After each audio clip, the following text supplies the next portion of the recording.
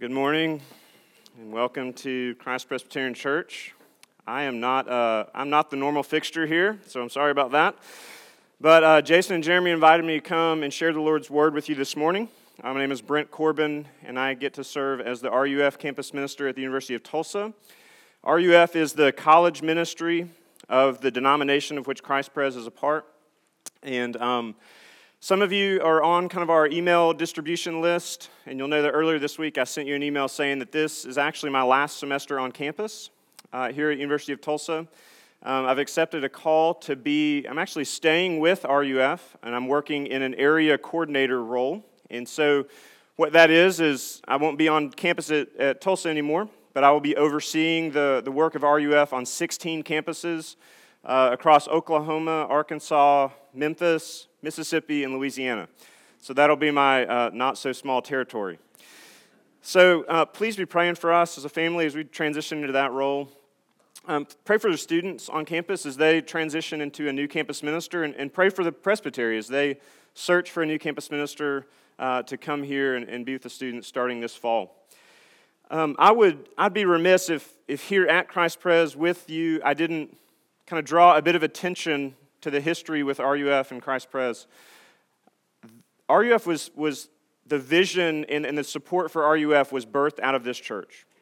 And so if you're new, that may be news to you. But if you're not new, if you've been here a while, you know that. And I just want to stand up here as one who's been serving for the last 8 years with RUF. And on behalf of my family and behalf of the students, I just want to say thank you. This church has played an integral role, a very integral role in God's work on campus. And so please receive our gratitude and thanks for that. One other quick announcement before I pray for us. Pine Cove is a Christian camp out of Tyler, Texas. It's actually one that we're, as a family, familiar with. We go there to family camp every summer, and one of our children has been going to just the overnight camp. So Pine Cove does a camp in the city, and they'll be coming this summer, the week right around 4th of July. And they've got a representative out in the lobby. So if you're looking for something, somewhere to dump something for your kids to do this summer, for a week, please go see Natalie out there in the lobby. She'd love to talk to you more about that. Let me pray for us before we turn toward this passage. Father, we do pray that you would come and unstop our ears and open our eyes, the eyes of our heart even, that we would see you in your word, and that we would see just how beautiful and how wonderful and how gracious and forgiving and loving you are. Lord, we do come from all sorts of places, with all sorts of circumstances, and you are the great unifier of people. And so draw us toward you and draw us toward one another in our time this morning. We pray in Jesus' name, amen. Last summer, I actually had the privilege of taking my oldest daughter, Nora Klein, to that camp, Pine Cove, and it was her first overnight camp experience. And so, I don't know if you went to camp yourself, but just that first time is the range of emotions, right? Excitement as we drove in for 6 hours, and then you get there and you see all the other kids, and they're all buddied up, and you're wondering, who's going to be my buddy for the week? And you're taking all this stuff to the cabin, and you unload it. Well, one of the parts of this camp, of the first day experience, is you have to take a swim test so that the camp can know whether or not you can swim unassisted for the rest of the week. And so we took her stuff to the cabin, she got her swimsuit on, and we walked over excitedly but nervously to the pool. And she waited in line, and when it was her turn, she entered the deep end of the pool, kind of right on the edge, with 5 other children. So there were 6 total, and they blew the whistle, and I'm at the other end outside of the fence, which was a good move on their part. Keep parents out there. And I noticed that the first couple of kids, they took off and they start swimming, and they're doing great, and the next couple peeled off, and in my mind, I'm thinking, the lifeguard is releasing them in waves so they don't bump each other and get in each other's lane and all that. But I noticed that Nora Klein stayed on the wall down there and kind of stayed along with another kid. And so, daddy cheerleader thing takes over, and I'm yelling, "Come on, Nora Klein, you can do it," which she could. She's a great swimmer. "You can do it, come on." And finally, she peeled her hand off that wall and zipped down the pool, and it was no problem at all, and she got to the other end climbed out, put her shoes on, threw her towel on, and she heads out the gate, and I give her a high five, and I'm encouraging her, saying how great she did. But I did say, hey babe, what happened down there? What was going on? And she said, this is so fun, she said, right where I got in, there was a sign that said it was 13 feet deep. And I've never been in water that deep. And so we kind of laughed about it, and she was fine. But man, I thought that is a picture of life, isn't it? It's overwhelming, it's scary, it feels deep, and we just want to hang on to whatever looks safe, and we want to hang on to the comfortable so that we don't have to venture out there for whatever may come. You know, relationships, they're hard, they're scary, they're fraught with unknown. We raise our children and we send them off and we don't know what's going to become, and there's fear in that. Marriages are complicated. Roommate situations can be very difficult. Just ask our college students over here. It's just hard. And then there's work. You wonder, will I ever get compensated rightly, as much as I think I deserve? Will I ever get time off? Will I ever get in a position where I feel like I'm using my gifts or I'm being engaged? Will anyone ever notice me and appreciate me? That's life. There's all of these things which kind of add up to look like a 13-foot sign, and we just want to hang on. What if life is more than just a sum total of our fears and our experiences that, like Ethan said, lead to what feels like disorder and chaos and just kind of a hanging on? What if there's a vision for life which is beautiful and which calls us out of ourselves into flourishing, into something more that we think that God would have for us? And what I want to suggest for us this morning is that vision of life is Psalm 8. That Psalm 8 itself is a bit of a reflection on the first two chapters of Genesis, when God had created everything and mankind in creation, and it's all good and very good. And David is reflecting on that, and he's saying that's what we're made for. This is what it means to be human. And so if you would, I want you to stand if you're able. If you're not, that's fine. But let's give deference for God's word, and we're going to read it here in Psalm chapter 8. It's a psalm of David. It says, O Lord, our Lord, how majestic is your name in all the earth. You set your glory above the heavens. Out of the mouths of babies and infants you have established strength because of your foes, to still the enemy and the avenger. When I look at your heavens, the work of your fingers, the moon and the stars which you have set in place, what is man that you're mindful of him, and the son of man that you care for him? Yet you have made him a little lower than the heavenly beings and crowned him with glory and honor. You have given him dominion over the works of your hands. You have put all things under his feet, all sheep and oxen and all beasts of the field, the birds of the heaven and the fish of the sea, whatever passes along the paths of the seas. O Lord, our Lord, how majestic is your name in all the earth. This is God's word for God's people. Please be seated. Before I jump in and go any further, quick confession, and this is for my friends out there who are type A. I am about to break the unspoken rule of guest preachers. I'm going to change the outline. So hang on, trigger warning for those of you who will be affected by that. I'm going to change it up for us. So the first point is actually the same. This passage calls us to worship God with our mouths. So right there out of the gate, verse 1, and then he repeats the refrain in verse 9. David is showing us that part of what it means to be human is that we reflect back worship to God with our words, with our mouths, with the refrain of our lips. What is David doing here? He is doing, I would suggest, he's doing instinctively what we all do instinctively when we find something that is worth our worship. When we find something which is beautiful and which is wonderful, we talk about it. We take our words and we apply them to that thing. Think about it. You go to Andolini's and you have their pepperoni pizza and you taste the beauty of that handmade, home-sliced pepperoni, and you can't help but talk about it. It's amazing. And on top of that, they give dough to the kids while you're waiting in line. It's the best. Or you go fishing up at Skytook Lake into Little Willie Cove, and y'all, the bass are like the size of tree trunks up there. They're huge, and so what do? You go tell your friends about it.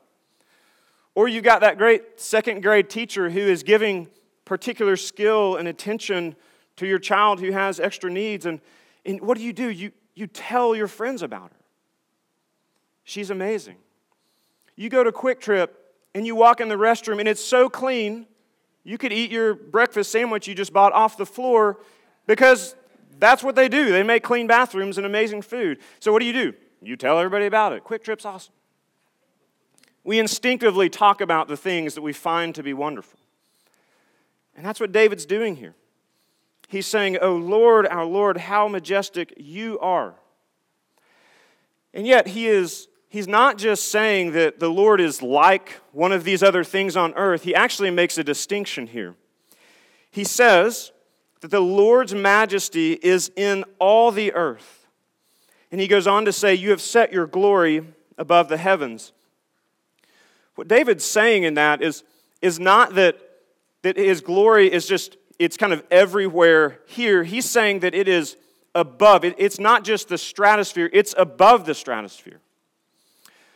When I was thinking about this, I was going to say that God's glory is a global glory because that's got a good rhythmic cadence to it, right? The global glory. But y'all, it's bigger than that. God's glory is universal in scope. It is bigger than our globe. It is bigger than our earth. It is everywhere. So it's better than Andolini's. It's better than QT. It's better than fishing. It's better than the great teacher. God's glory is unparalleled. And so we worship Him with our mouths. That means that when you see the things of God, when you see justice and rightness and righteousness prevail in our world, whether in little small ways as your children get along or make up after they haven't gotten along, or you see it in the court system when the right people are convicted and the wrong people are acquitted, you see justice prevail. We worship God for that there is order and beauty in that part of our world. We worship God in the things of intelligence, right? Whether that is in scientific discovery or technological advancement. When you take your phone and the battery lasts all day long, that's amazing. That's like a 10-year-old invention called a lithium-ion battery. It has not always been that way. Just ask some of the folks in here. Praise God for technology. Praise God that people in remote parts of the world can now receive top-shelf, full-orbed education because of the internet. That's incredible. God's world is amazing and it's beautiful. Whether that beauty is in a spouse or a flower or the mountains or a baby or a meal or your work, whatever it is, it gives us opportunity to reflect back God's goodness as we praise Him and worship Him with our mouths.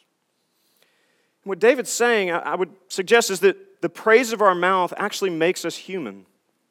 In verse 2 right there, he says that out of the mouths of babies and infants you have established strength because of your foes. This is it's a deep and complex thing that David is saying here, but I'm going to boil it down like this. God is saying, I'm going to be worshiped. I'm going to be worshiped. And interestingly, Jesus, in His day, He was walking around the temple and people were chiding Him. The religious people of the day were chiding Him because children were coming up to Jesus and worshiping Him and saying, "Hosanna, Son of David," which was a high praise. Basically claiming, "You're the Messiah, we worship you." And the religious rulers said, "Jesus, are you going to do something about this?" And what does He do? He quotes Psalm 8. He's like, "Hey, don't y'all know? They're doing what they were created to do." And elsewhere, Jesus said, "Look, and if y'all won't worship me, the rocks are going to worship me." I was created for praise. I was created for worship because that's who God is. And He's worth it. So, what do we give our words to? What do we give our words to? Is the worship of God on your lips?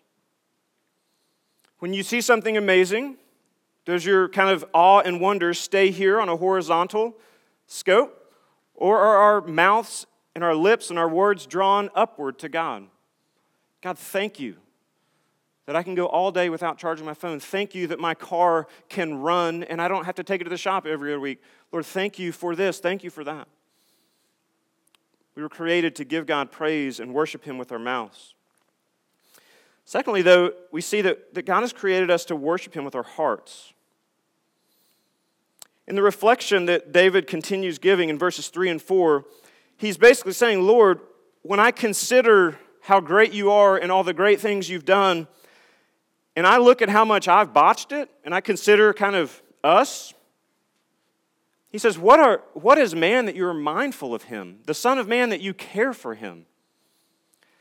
So David, he gets this tension. He knows that we were created to worship God in fullness. In all of our lives, that's what we were created for. That's what we were oriented toward. And he also knows that we have blown it. In all of life, across all spheres, we blow it. We don't worship God. We don't live our lives in deference and reverence for Him. But he's sitting there and saying, but you love us. I don't get it, God. How can you do this? How can you be mindful of us and care for us? There's a tension here which is not unlike a tension that exists on a college campus when a guy asks out that girl. That girl meaning the pretty one he's been talking about for a long time. And she's smart, and she's witty and funny, and she's got great friends. It's the girl that like every guy wants. And he goes up to her and asks her out. And look, if she says, yes, I'll go out with you, there is something like awe and worship that happens in his heart. Why? Because he feels the chasm of difference. He's like, oh man, she's all of these things, and I'm not. Like order and beauty and pretty, all those things which she is, like no one's ever used that of me. Because I'm a guy, and people don't talk about us that way. So he gets that tension, he steps into that. Why would she go out with him? I've seen these things unfold for a while now. One of the reasons I think that she says yes is that she's betting on what he would become. She sees potential there, maybe with a little help, maybe a few months under her care, like he'll be in a better spot. So, David, God, you're so great and so wonderful, and how can you give us a second thought? The answer to that from God is, well, there's going to be a future you that's going to make that possible. The prophet Daniel, a number of years later, would talk about this future Son of Man. Daniel 7 says this, I saw in the night visions, and behold, with the clouds of heaven there came one like a Son of Man. And he came to the Ancient of Days and was presented before him.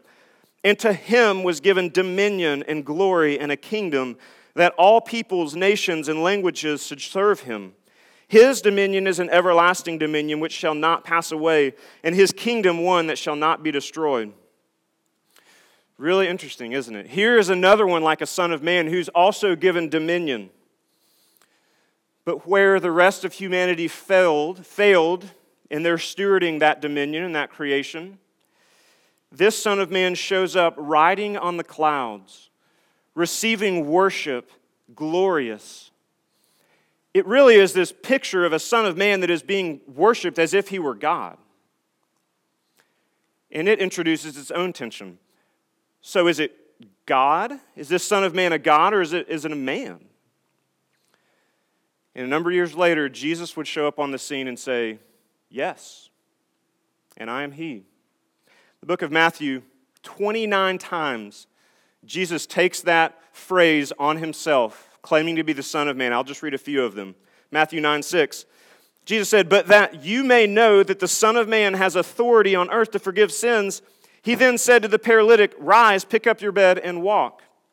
Matthew 16:27. For the Son of Man is going to come with his angels in the glory of his Father, and then he will repay each person according to what he has done.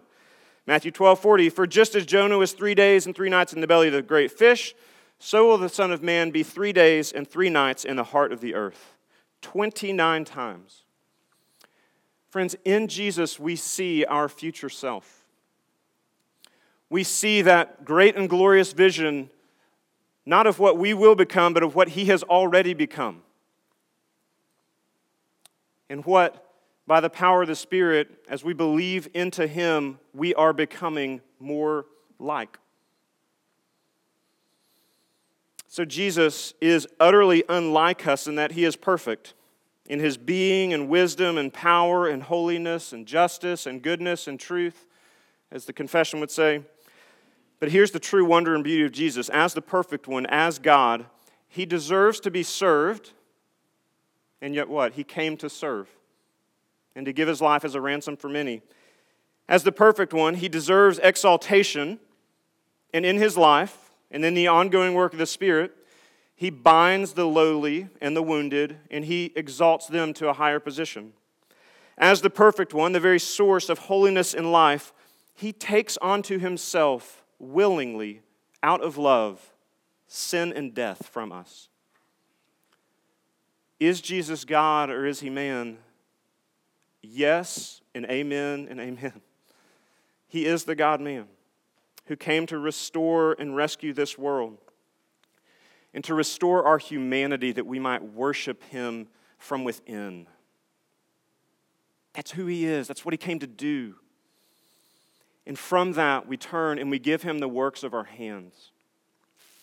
Psalm continues its echoes of Genesis 1 and 2 in verse 5. It says, "Yet you have made Him a little lower than the heavenly beings." That word, interestingly, is a word for gods, kind of the generic word for gods. This is actually a compliment. David is saying, man, we're but dust, but God, you say that we're really important. And that's exactly it. We are dust, and to dust we will return one day.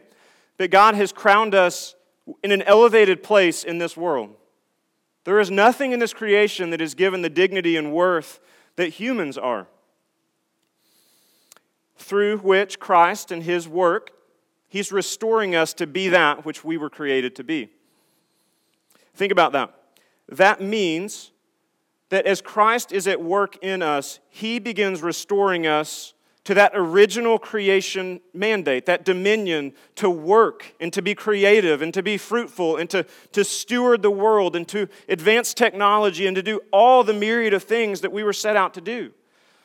So that means that whether you're doing that in engineering or in parenting or in accounting or in cooking and cleaning or learning and teaching, in landscaping and well drilling or shipping and farming, literally whatever it is that you set your hands to do, it can be done to the glory of God, and it worships Him. It praises Him just in the very doing of it. And some of you are consumed with, I know, but I don't ever share the gospel with anyone at work. Please do that. Don't hear me say don't do that. But some of you need to just have this category for showing up at whatever God has called you to do and putting your heart into it. And asking Him to bless the work of your hands and to extend His goodness through bringing order to a company by doing Excel spreadsheets or by organizing the file room or whatever it is. God looks at that and He smiles because it matters. And yes, love your coworkers. And yes, pray for them. And yes, given the opportunity, teach them about Jesus and how good He is. And how He's remaking us into the people and the humans that we were created to be. And because that vision is so glorious, it is why, on the converse, when we are either unemployed or underemployed, or whether through some sinful motivation we are being lazy, it is why often those periods of our lives are consumed with depression and with apathy. And we can't imagine things being better because we feel like our humanity is being stripped away. And that is not accidental, that's not incidental. That is part and parcel of who God has created us to be and who Jesus comes to restore us to be. He restores us to be people who worship God with our hands. But then there's also a temptation on the other end. And I would guess that maybe more of us are in this place. I'm not sure about that because I don't know your own situation. But most of us struggle with the temptation to overwork. Now, why is that? Well, rather than seeing our vocation and the work of our hands as the means by which we glorify God and restore our humanity, we overwork as a way to try to play God. We want to be our own gods. We want to have control over everything, including our finances and therefore our security. We want to have control over the people at our work, therefore we can feel like we're the boss. We want to have control over our time, and so we work all ends of the day so that we can prove to ourselves that I have worked 12 hours today, I am important. And friends, whether it's underwork or overwork, both of them work against the fabric of our humanity because both of them are less than what God has called us to. The work of our hands is one of the ways, but it is, you are more than your work. You are more than your work. And you are more than your unemployment. God looks at you and says, you matter because I say you matter. You're made in my image, and Jesus is coming to restore that, but be very clear, that's where your worth comes from. And so as we receive our worth from Him, we turn back to Him and say, you're worth it. And that's all worship is. It's looking at God and saying, you are worth worshiping. I'll finish with this. Last fall, I came across a New York Times article entitled, You Will Never Be Famous, and That's Okay. So that's one that you want to print out and hand to every college student at TU. And the author of that article references a book named Middlemarch, which some of you may be familiar with. It was written in the 1870s by a woman named Mary Ann Evans, who actually wrote her novels under the name George Eliot so that people would buy and respect her books. I'm glad we've moved on from that stage. The heroine of this book, this novel, is named Dorothy Brooke. And she was herself a wealthy young gentlewoman in a provincial English town. And she wanted to make her mark on the world through great acts of philanthropy and giving. But through a series of life circumstances which the book unfolds, not the least of which is marrying a pastor, poor soul, her dreams wither away. And she never reaches that fullest potential that she had set out to be. She settles into a remarkably unglamorous life as a stay-at-home wife and mother. And at first it seems that she too has wasted her potential. But this is Eliot's final word on Dorothy. And a quick note, he references, super interesting, he references King Cyrus's river. And what that is, that's a historical allusion to the Persian King Cyrus before he invaded Babylon back in the 6th century BC. He came upon this great river, and he sent his strongest horse out into the river, and it was swept away. And so rather than make the surprise invasion on this city that they had hoped to, what he did instead was that he slowed down the invasion and spent the whole summer diverting this river into 180 channels on both sides. And in so doing, just totally diffused the power of the river as these channels ran across the landscape of the battlefield that he was about to approach. Eliot says this of Dorothy. He says, Dorothy's full nature, like that river of which Cyrus broke the strength, spent itself in channels which had no great name on the earth. But the effect of her being on those around her was incalculably diffusive. The growing good of the world is partly dependent on unhistoric acts. And that things are not so ill with you and me as they might have been is half owing to the number who lived a faithfully hidden life and who rest in unvisited tombs. Friends, the height of what it means to be human, as David lays out for us here, is to worship God with the totality of our beings, mouths, heart, and hands, and to let the good news of what Jesus has come to do in His life and death and resurrection to not only forgive your sins, but to change you and to utterly reorient and reshape your life from the inside out so that you can be the kind of person, the kind of human that you were created to be. But let's be clear about it. Most of us are going to be called to those sorts of faithful, unimportant kinds of existence that Dorothy was called to. in a bunch of unhistorical acts, you will day by day, with the work of your hands, with the smile of your face, the words of your mouth, in the meditations of your heart, you will bring glory to God. That's what you were created for. So whether God may make you great or whether He keeps you humble, your life matters. And you can live it for the glory of God. And make no mistake about it, that will also be your good. And it will exist for the glory of the world, and He will use you to change the world. Because that's how the kingdom works. It starts small, almost like a mustard seed, someone said. And in the end, its effect will be incalculable. Please pray with me. O Lord, our Lord, how majestic is your name in all the earth. Fill us with your love so that we might love you and praise you more than ever. Fill us with the strength of your Spirit so that we might be sent out into this world for its glory, its good, and your glory. We pray and ask dependently in Jesus' name. Amen.